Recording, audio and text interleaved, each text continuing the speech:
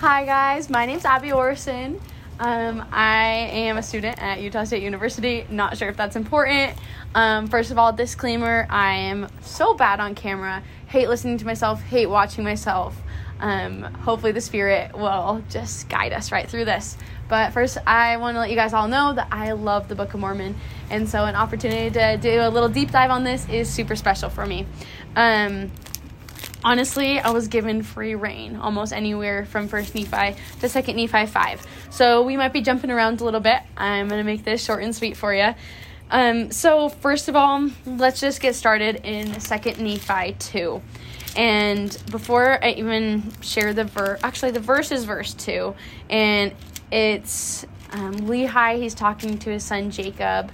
And basically, he says, you were born in the desert. You've gotten to see the mysteries of God, and he is going to consecrate your afflictions for your benefit.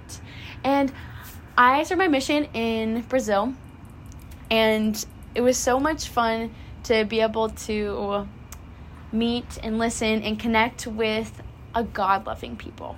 Everyone there loved God. But other than that, a lot of them just didn't know where to keep going from there. They loved God, they loved Jesus Christ, but further direction just wasn't there. And so one question that I would always like to start off with when I met people, just to hear what they had to say about God and about religion, was, if you could ask God one question right now, what would it be? And I think almost all of the times I would ask this question, they would say, why do we have to go through such hard things? And I don't think that anything answers it better than this scripture. Heavenly Father is going to consecrate the hard things you go through for your benefit. And so you're never going to pass through something hard without getting stronger in the end. Okay, so the next part I wanted to just talk about really quick happens in 1 Nephi 16, verse 29, where we learn that in small ways, big miracles happen.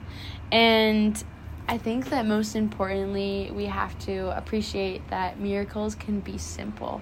I remember, and to this day, sometimes I hear about miracles and big ones, and I'm like, why are those not happening in my life? But you have to take a step back and realize that comparison is a thief of joy. My mom taught me that. And I have a cool story that kind of goes along with that. My junior year of high school, I went to a new school, and I just remember it being so tough. I didn't feel like I had lots of friends, and I just didn't know why I was there. And I just thought everyone else had to have been having more fun than I was. But turns out it was all about perspective.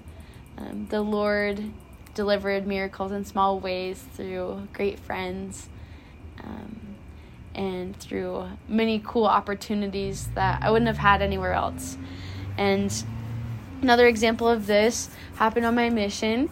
One day, I was with a companion, and we were tired, but we knew we just had to keep going. We were knocking doors, inviting everyone to listen to General Conference.